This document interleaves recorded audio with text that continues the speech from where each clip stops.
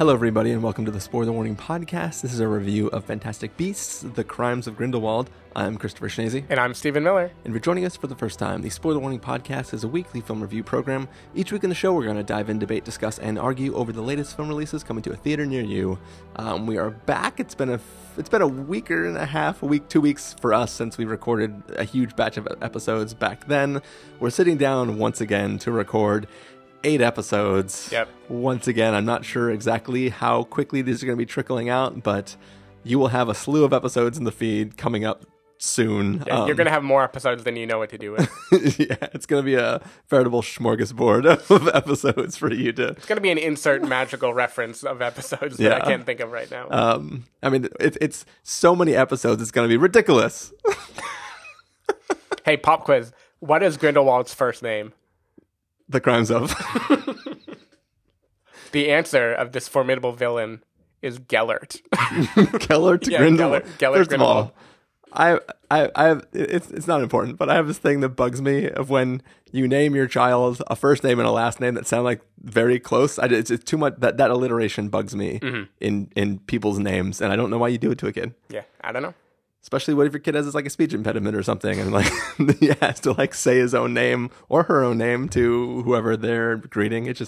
It's problematic, and it makes me upset. It's the only problematic thing about Johnny Depp's character.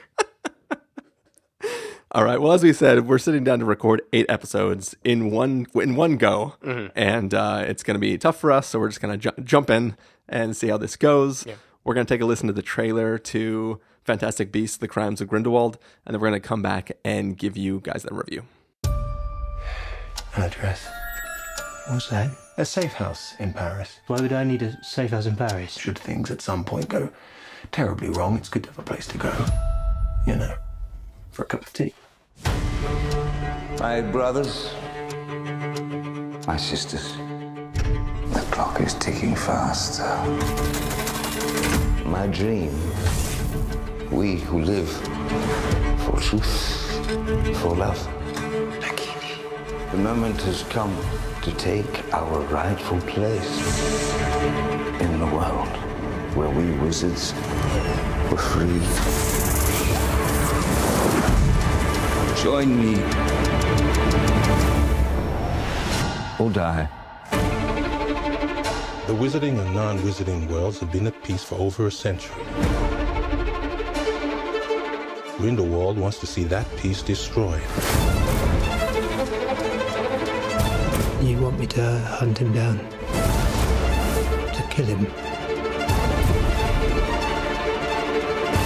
Dumbledore, why can't you go? I cannot move against Grindelwald. It has to be you. You don't suffer from motion sickness, do you?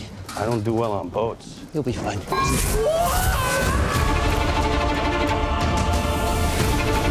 Do you know why I admire you, Newt? You do not seek power. You simply ask, is the thing right?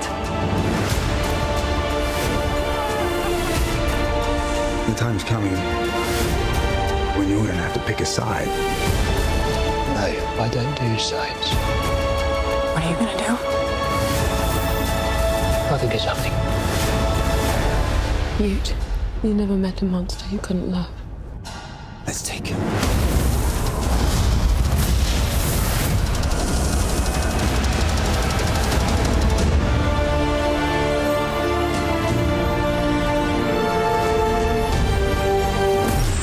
That's your brother? I think that might have been the best moment of my life. So that was the trailer for Fantastic Beasts: The Crimes of Grindelwald. Is it Grindelwald or Grindelwald? Grindelwald. Okay, or maybe cool. Grindelwald, but they don't say it that way. But he's clearly Hitler, so... It was the Fantastic Beasts: The Crimes of Grindelwald. And basically, it's the follow-up to Fantastic Beasts and Where to Find Them.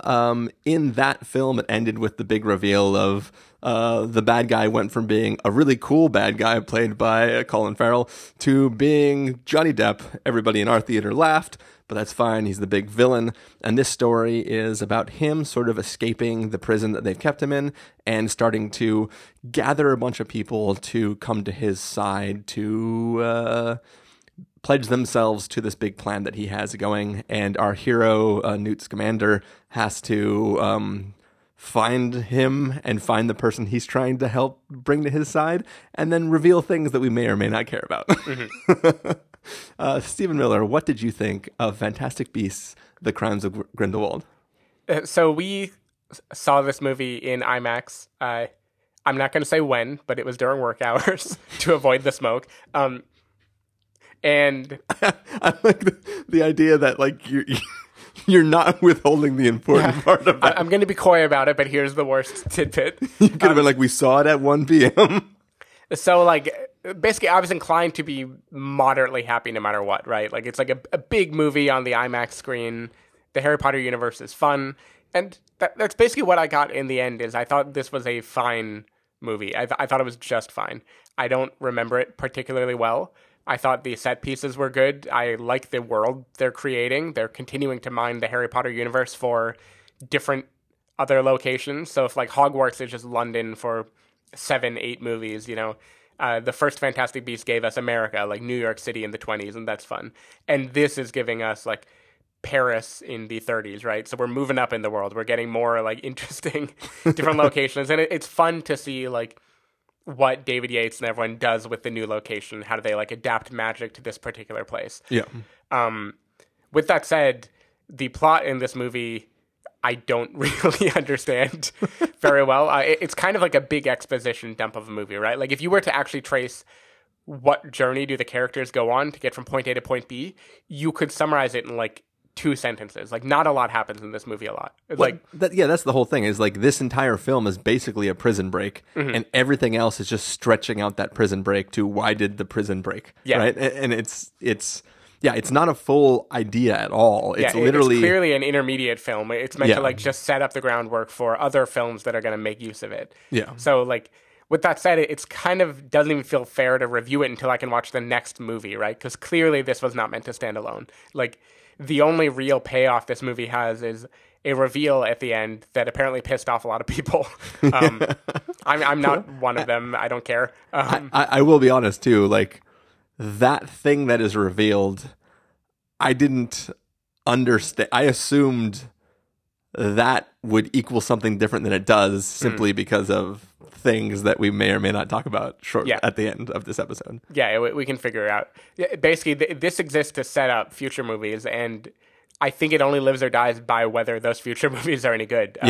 I think the character building is totally fine in this movie. I appreciate Eddie Redmayne, even though like I don't understand the Newt Scamander character really. Like I didn't in the first movie. I still don't here. It's basically the whole joke is that every woman is in love with him and he doesn't see any of them, right? Yeah, well exactly. And he's a very, on the spectrum character, it seems, and he really cranks it up here where he's very socially awkward. He is like not knowing how to interact with people, and he's charming in his way, but not in a leading man way. And I think the movie this time around does a good job of like spreading the wealth with other characters where we're not really following any one lead, right? We're just enjoying the world that is being set up. So I don't know. I have like very little to say about it. I thought it looked fine. Dan Fogler always makes me laugh. His Muggle character, I think, is pretty funny. There were some scenes, I think, script-wise, like, don't make sense. Like, intermediate things must have been cut to include it. Like, there's a scene with Nicholas Flamel and this Muggle character where they're going from point A to point B, and there's just like a cut, and in the end, everyone is in point B, and like it isn't clear how that happened or why it mattered. Like there's weird things in the plot mechanics of this movie. Yeah. But in general, I liked the feeling of it just fine. It felt like another entry in the Harry Potter saga, and I don't know. I'm totally on board for the franchise still, but this is clearly like just a movie to like get the exposition along, so the next movie can have the real fight. So yeah, I don't know what else to say. So as usual, I'm sort of conflicted on this film. This film fails to meet the Christopher Schnese standard for plot and story and all that stuff. It's just once again. I mean, honestly, every single Harry Potter film, whether they're based on the primary book series or it's based on these like afterthought books, they always feel like I'm missing so many things because I didn't read the book. The entire film just feels like a reference to things, and I can never really get over that as I watch the series, but I like the universe of Harry Potter, and I think that like I have the same complaint every time we review a film, even like 7 and 7.5, right? Like those films, I was just like, I really like what's happening. It just is telling me what's happening in a kind of a not that great a way. Yeah. But I think that this series, because we're getting away from the kids, it's becoming more and more adult. There is, I think I even commented at the beginning of the last film, like, there is death everywhere. Oh yeah. There are people just like, I mean, everything's shorthand. Nobody says the spell they're doing, but we all know that the green flash is the Avada Kedavra, like death curse or whatever the hell it's called. And it's basically like people are just getting murdered left and right by very bad people. And I there is some level, I mean, in a perverse way, there's a level of enjoyment of like, stakes freaking matter. Like, people are just being dispatched left and right. And it's easy to do, obviously, when it's like a prequel series in which characters don't have to exist in the future. So it's kind of like introduce random person who's just going to be dispatched like instantly. And so it's like, it's sort of cheating because they can just kill everybody. Much like other series in the world that exist where the films themselves might not always be the best, but the universe is really awesome. But so I'm still enjoying participating in the series. I still am like, holy shit, that just happened to this person. Oh my God. And visually, it's fucking rad. Yeah, it's like, great. This That's why seeing it in IMAX was so nice, because it's such a visual movie. Yeah, and it's really exciting to see magic at work, and especially when it's adults who are theoretically really, really skilled at what they're doing.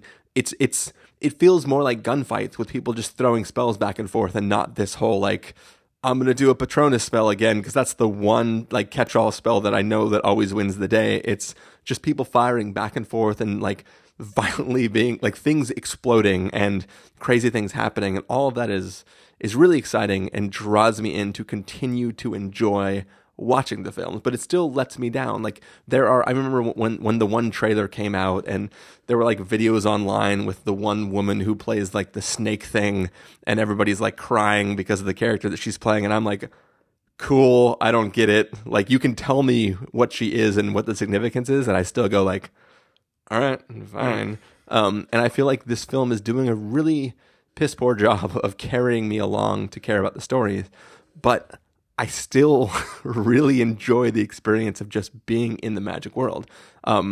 I actually like Newt. He is a little weird and crazy, but like, I kind of enjoy his like, there's a war between like no-mages and the wizarding world. And he is like, I just want to collect my fancy animals and leave me alone. I want to travel the world and bounce between cities. Like, there's something about that. There's something endearing about that character. And I find it funny that like every girl is for some odd reason in love with him and he just doesn't care about them like that. That's all really entertaining to me. And I even like this sense of like Dumbledore seeing him and being like, oh, you got to do all, like, he sort of knows the mischief he can get into, but he knows like there's that scene in the trailer, which is in the film, where he's like, you have all this power, but you never crave power. You just like want to do what is right. I don't know. I bastardized the line, but it's like there's some, I like this person, this powerful Dumbledore guy who like we know from the other series, like interacting with this character in a playful way where he's just sort of like, yeah, you go off and do good things over there. I'm just going to keep an eye on you while everybody thinks I'm doing things. Yeah, it's Gandalf to the hobbits, right? It's like, I'm a powerful being, but I recognize someone who is like more pure than I am, right? So I'm going to give you the pure task. And I enjoy all of that aspect of the series, but it's not something that I really care where it's going or care these journeys of the characters. Like, there is a big reveal at the end of this film, which happens, and I kind of just go, all right. Like, they reveal it before anybody says it. There's like a 30-second gap between the reveal of that thing. And like in my head, I'm like, I said it. And I'm like, but why? Mm-hmm. And then they say it and everybody goes, in the theater. And then I just go like, no, but why? Somebody tell me why this is important. Like, maybe well, and the difference here too, though, is like in the books, I mean, in the previous 8 movies, there were source material, right? Like, very clear source material, and the movies existed to like visualize them for people who had read them already. Yeah. So for those movies, they like didn't have to do the work because like you had already done the work ahead of time. Nobody, as far as I know, knew the plot of this movie before they sat down and watched it. Like, yeah.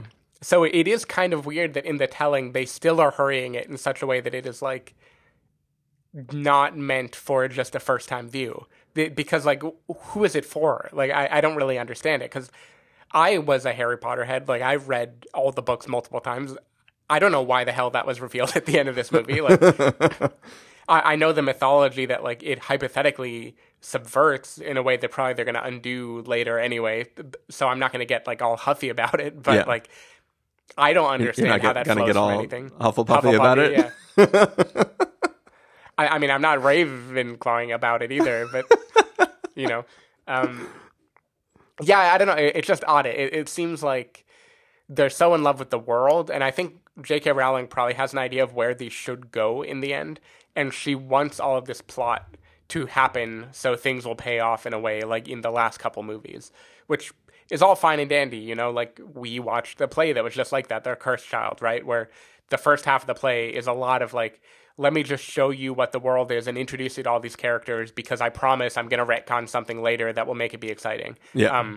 So you just have to like, you have to live with the exposition dump to get the good in the end. Yeah. But I do feel like these movies are way better at making very interesting set dressing than they are at telling a story that you could follow and be like, yeah, that's what happened. But, yeah, I don't know. 100%. So all this being said, I think the plan of Grindelwald, not the crimes of Grindelwald and not the character of Grindelwald, but the spirit of who Grindelwald is and what he wants to do, I think is incredibly compelling. It's not quite as altruistic as theoretically Thanos' plan is in the Infinity War, but it is a thing where you can understand why he obviously he's extrapolating to this future that could be if we do not as if I'm a magic user, but like he is standing at a place where I can see people following him out of fear. I mean, you already made the joke that he's Hitler. He's clearly I mean, we don't have to explain it, but it's like you understand why people are following him and the message that he speaks to the people and the fear that he puts in the No-Maj, what the No-Majs are doing in the world. Like, you understand how, like, you wouldn't necessarily think he's doing the right thing, but you would want to theoretically I'll at least go on his side of this wall of fire. Yeah, I mean, a house with a clock in its walls and Wonder Woman both had very similar thought processes, right? Like, this is clearly like an area to mine for somewhat villainous behavior, right? Is like, look at what the No-Majs are going to do. Clearly something better can happen. Yeah. But it definitely drew me in where, like, you kind of get the idea that, like, at the start, everybody's just like, oh, Grindelwald's just the most evil being on the planet. He's just this unstoppable killing force who just wants people to suffer.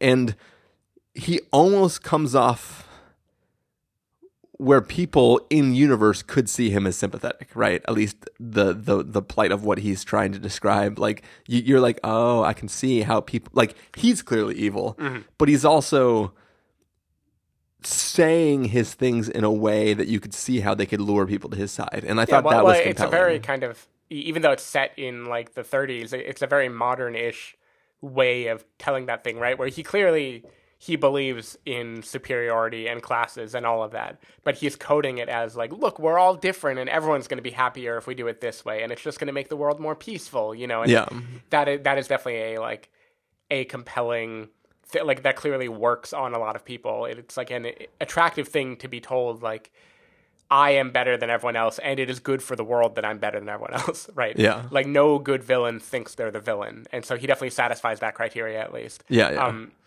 I still think, and I don't know if we're going to go into spoilers for this, but there are characters that are compelled by him in such a short time frame. I do not understand why this movie wanted me to believe that. Yeah. Except, again, that there was a point B they needed to get to, and they didn't want to waste another movie on it. So they're like, fuck it. We ran out of time. Yeah. Crossed the line of fire. Which is so crazy because, like, this film literally does nothing besides this person puts up a signal and people gather and then the movie's over. But I will say, like, there was something incredibly compelling about this literal trial by fire of like, this is the line in the sand. You decide which side of the line you want to be on. Like, there was something really compelling about what that was. And it seemed like, obviously, nobody says exactly what the spells involved in that scene are, but it definitely seemed like it is some sort of power that is stronger than just firing something at somebody, right? It's like a thing where it's like, it's almost like a pact that you're making while you're exposed to this thing that gives it more power than a normal attack would have. And there I don't know. I found that whole scene, especially when like half the people leave and half the people stay, and then still things are happening. Just the way that entire thing was conceived of was really visually striking to me, and also the mechanics of it seemed really, really cool, minus a few characters' stupid decisions. Sure. Yeah, and I agree. I think this film's treatment of magic in particular is really good. Like, better, I think, than the first movie even, where in the first movie, it was all about the beasts, right? It was like, how can we shoehorn beasts and make them be the most exciting part of the story? Yeah. And I feel like they've given up on that, and it is good that they've given up on it, because the visuals they've found with actual spell casting are a lot more compelling in this movie. Of course, there are creatures, to quote. Like, I don't want to reveal. I don't know what the movie revealed or not in the trailer, but there are animal-ish things that happen in the movie with people that also look good. But yeah, I think those like bonds, like those vows that turn into magic, that they're wreaking havoc on their own, that's really cool looking. Yeah. Cool. Well, I do think we should have like a short. I mean, I don't know. Yeah, we can do a really short one. Yeah. Why not? We can do a short. We can do a short spoiler segment. But for now, let's just get to verdicts, close out the episode, and then do the short spoilers. So, Stephen Miller, if you want to give this a must-see, recommend with a caveat, wait for a rental, pass with a caveat, or a must-avoid, what would you give it? I'm feeling nice. Recommend with a caveat. I think like this doesn't do a lot plot-wise at all. Like, it's very hard to remember what happened in the movie, but even if you look back and go like, what did I just spend the last 2+ hours watching? Those 2 hours feel good, and they go by really quickly. And I think like it is visually striking. It does a good job of giving each character some screen time, and there's a lot to keep track of, right? Like Catherine Waterston's character. We haven't even talked about Zoe Kravitz or like Jude Law. Like, there's so many different people that we follow in this movie. Yeah. It's hard to service all of them. I don't know why it had to service all of them, because they wrote this. There's no source material they have to go on. But I enjoy the chess pieces being moved in place. I think it's going to fall out in a good way. So, yeah, recommend with caveat. Caveat being, it is not that comprehensible a story. It is just a world that you soak in and hope for a better movie next time. Yeah. I'm going to give it a recommend with a caveat. Also, it's a really, really heavy caveat in that I don't think the film is necessarily that good. But I think it's visually striking, and it's really, really, the magic world of Harry Potter is really, really great. So I'm all on board for the wizarding world of Harry Potter. I just wish the films were deeper and better. And more interesting. But I still have fun with these characters. I still have fun with the visuals of the magic. And I think because of that, there's enough sustaining my continued enjoyment in the franchise. It's just hard for me to ever put any of these films on a list, even though like the trailer, whenever I saw the trailer for Fantastic Beasts, The Crimes of Grindelwald, I always got really excited. I was like, oh my God, I think they fixed all of the problems of the last film. And this is like getting more and more serious. I love where this is going. And then I'm like, oh, it kind of just stayed where it was and then did this really short thing. But the thing is, the trailer feels like the trailer for the next movie, right? Like, they kind of hint that this movie is going to be what doesn't happen in this movie at all. Yeah. But there you go. So there is that. We're going to close out the episode. Music will fade up. And then when music fades down, we will be up to no good. Oh, yeah. As the whatchamacallit map says. The Marauders map. Yeah. So here we go. Stephen Miller, if people want to find you throughout the week, where can they do that? People can go to twitter.com/sdavidmiller or sdavidmiller.com. People can find me at ChristopherInRealLife.com or twitter.com/ChristopherIRL. You can find the podcast over at thespoilerwarning.com, where you can get a bunch of the back episodes of the show. If you want to subscribe to the show, you can do so on Overcast, Stitcher, Apple Podcasts, or wherever podcasts are found. If you want to know when the episodes go live, you can follow us at twitter.com/spoilerwarning, or you can like us at facebook.com/thespoilerwarning. If you want to get a hold of us directly, you can send an email to fans@thespoilerwarning.com, or you can use the contact form on our site. Music for this episode will come from the soundtrack to Fantastic Beasts: The Crimes of Grindelwald, so hopefully you're enjoying that. Music. Wait, can I take a guess? It sounds like...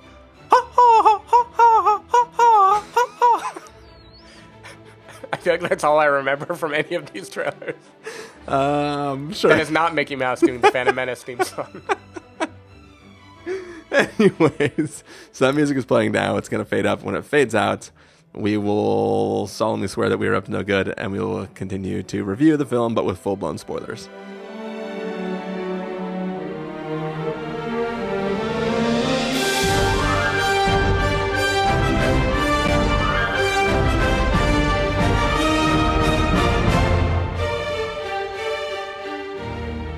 All right.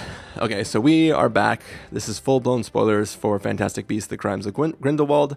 So we're here to talk about a few things. Obviously, Ezra Miller is a Dumbledore. I was going to say the most important question is right before walking into the fire, when Zoe Kravitz looks back and says, "I love you," who was she talking to? Yeah, was she talking to Newt, or was she talking to Newt's brother? I think she's talking to Newt for some reason. I mean, 100% she's talking to Newt. Yeah. I don't know why though. I don't know why the movie hasn't really motivated that. But I believe everybody's in love with Newt, and he was nice to her. Yeah. I mean, clearly she's been in love with him forever and couldn't get with him, so she decides to get with the brother. Yeah. Now on to the lesser important questions. Flash being a Dumbledore. Yeah. Yeah, I don't understand it because... So there are mythology things they're doing that if you read the books, you would understand a little more, but only enough to know what they're teasing you with, not enough to actually understand the reveal. Like the family that at least signed off for Ezra Miller's thing, like a family signed off when he was dropped off to be adopted by the family in America. And that family are the Gaunt family, I believe. And the Gaunts are the family that Voldemort came from. And so there's some pureblood mythology there of like, is he related to Voldemort, right? And that is kind of like the undergirding all these movies is a kind of, he is a very Voldemort-ish type figure, right? And you're kind of waiting to see if that is going to connect in any meaningful way. But it sounds like he's Gaunt related to Voldemort. Instead, he's related to Dumbledore. Yeah, because it turns out the Gaunt thing is not, like, that isn't where he's from. Like, we thought that for a little bit, and then we think he's Zoe Kravitz's brother, who would be a Lestrange, which are also, like, very meaningful. Like, Bellatrix Lestrange is going to show up in the Harry Potter movies. Yeah. But out of nowhere, we just find out he's a Dumbledore in the end because Grindelwald says so. Yeah. And that goes against the mythology that we know so far because Book 7, not the movie, I don't think, but at least in the book, there's a big thing about Albus Dumbledore having had a sister who, when he and Grindelwald were friends growing up, a fight broke out one day, and his sister was collateral damage somehow, and that's been like his biggest regret is that his squib sister, who is like a magical born person who can't do magic, she was like destroyed in this fight. And the idea of like another secret brother who's crazy, magical, and evil that we've just never heard about before is like very strange. But he's what's the thing he's called? I don't remember. Is a weird... Yeah, it's Obscura. He's a thing that they made up in the Fantastic Beasts movie, I think. Okay, so it's not like a thing that we're supposed to know what the fucking Obscura is. I don't think so, no. Okay, it's just like a thing. It's a thing that disapparates, but when it disapparates, it doesn't disappear. It just becomes a cloud of destruction. Yeah. And also, like, it's really badass when he blows up the mountain, other than the way he holds his wand, which is ridiculous. But, like, when he blows up the mountain, you're like, that's super badass, but you're also like, but you also became a destruction cloud that like repeatedly blew up a building over and over and over again and control 1,000,000 shards of wood. Like, that's also pretty badass, right? Yep. Like, just because you heard that you have the name Dumbledore associated with you doesn't mean that like you should switch from cloud blowing things up to like pulse blowing things up. I don't know.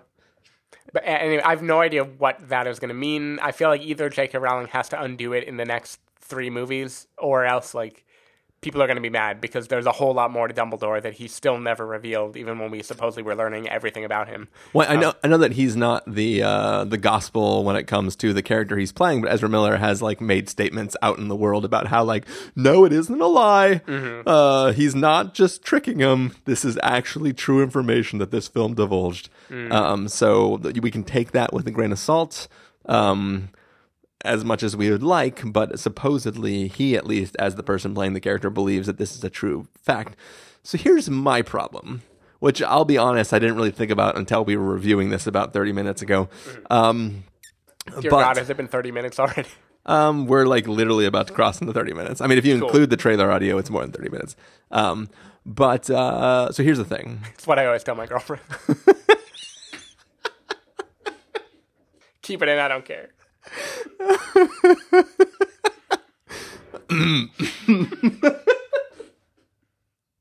So here's the thing. Grindelwald, Dumbledore. What? Albus and Gellert. Yes. So they had some relationship in the past. Lovers of some sort. So much so that they do a blood pact with each other. Yeah, an unbreakable vow. An unbreakable vow that is a blood pact between the two. Now, you might say that this is just a spell that requires blood from both parties. And it's not the blood, it's that there is blood, maybe. Or maybe it's literally just the cutting of oneself, the self-pain. They don't explain how the spell works. But Ezra Miller's character, long lost Dumbledore brother. Dumbledore's brother, long lost brother, is the key to bringing balance to the Force. These two people, their blood pact is so strong they cannot destroy each other.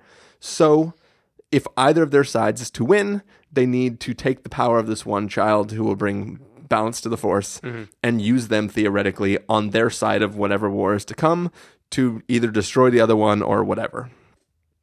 Here's the problem. I don't know a lot about genetics and biology, but as I understand it, siblings share at least some blood markers between each other, right? So, if the blood pact prevents Dumbledore and Grindelwald from fighting each other, why can Dumbledore's brother participate in this battle when he has at least some overlap in genetic material within their blood? I don't think that's how magic works. I don't think it's about, like, platelets. I'm just saying, at least some of the chromosomes are the same, right? That significance could make for an interesting, like, reverse blood pact type thing where they exploit the fact that his blood might be running through another person's veins. Like maybe he can only half attack Dumbledore, and that's why Dumbledore survives. This movie, the ending of this movie, makes it seem like the blood pact is very physical because a vial, that like vial or lock or thing that seems to be the result of the blood pact is something that I think they're going to destroy in the next movie now in a way that seems like the blood pact isn't really about the oath, but about like the physical thing that is a result of an oath. So yeah. I don't think the movie knows how magic works either, but I don't think it has to do with blood type. All right, I'm just saying that it feels strange that like the blood of the person is so significant, and they go out of the way to make this surprise connection that nobody knew existed and give him literal blood shared between him and the character who cannot fight. It just seems very, very strange. Like maybe the Obscura is something that like it was the same blood, but then it got obscura'd. Who knows what's going on? Or maybe when it turns into the ghost monster from Lost, it no longer is humanoid DNA, and then while it's in that state, it I don't know.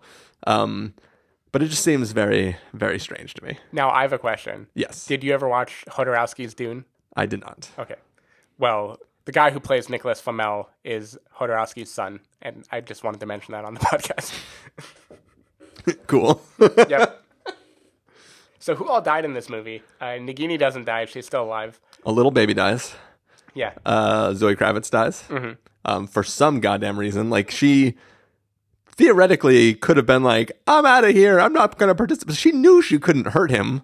But it was like she just wanted to tell her not husband-to-be that she loved him. And then was like, ooh, my husband's probably going to be mad. I might as well kill myself. Like, what was her plan there? I don't know. Just to stand up to him. I don't know. Yeah. Somebody had to. Also, going back to earlier, I talked about how I really like Grindelwald's character. Not his character, but his Hitlerness. Yeah.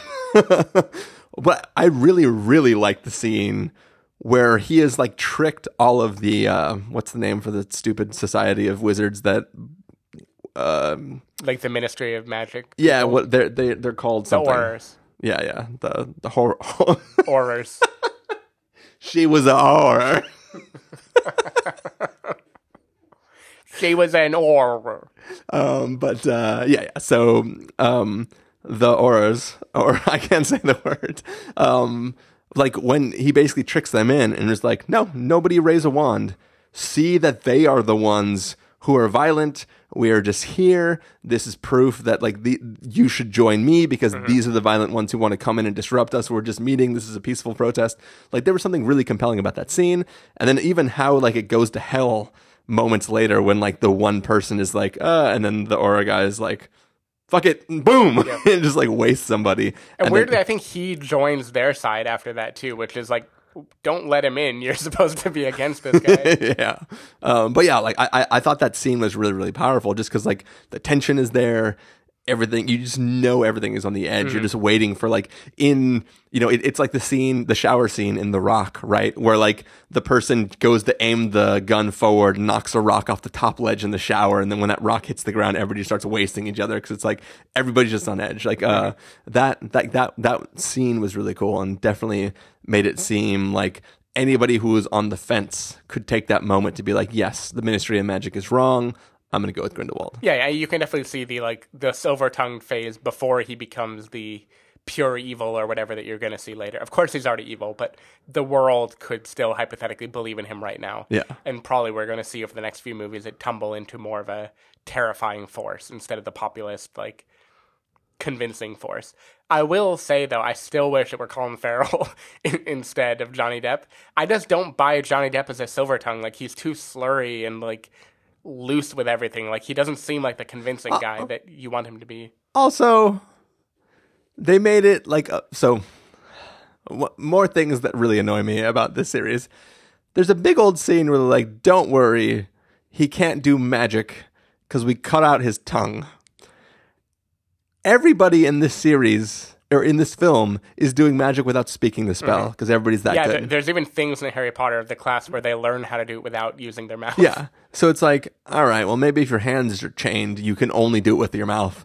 And they cut out his tongue, so now he can't do spells with his mouth while his hands are chained. See, but I think they were saying he's so persuasive we cut out his tongue. Either way, maybe he did like Repario or whatever the spell is. Bingo. It just seemed silly to me that like they make a big deal of saying like he can't talk because we cut out his tongue. And then the next scene after he escapes, he's got his tongue back. Yep. And I get it that they have magic and people can just whatever the spell is that makes like glasses repair themselves. Maybe you can cast that on a tongue, but I would assume that you would still need both pieces of the tongue to do that spell to reconnect the tongue, unless there's like a tongue growio a spell. But it just seemed like weird that they would spend all this time to say like he's so dangerous, we had to remove his tongue, and then the next scene he's talking to everybody because he's totally fine. Yeah, it would have been so awesome if he was just like, I need to tell you about that idea. Right? Like how amazing would it be if he just spent the whole movie with no tongue? I would have thought that would be their way of like splitting the difference between not firing Johnny Depp but also not supporting him. It's like, you're gonna be the bad guy, but you can't talk. Oh, they probably had to give him speaking lines because otherwise they wouldn't have been able to pay him as much as they needed to. Bastards. Yeah. But anyways, have we about done it for this film? I think we're done. All right, so we're going to go separate ourselves off to do our next review, and hopefully you enjoyed this conversation about Fantastic Beasts, The Crimes of Grindelwald. We will see you in the next review. Bye. Wingardium Podcosta. Hey, she's only interested in you because she thinks you're the chosen one. But I am the chosen one. Okay, sorry.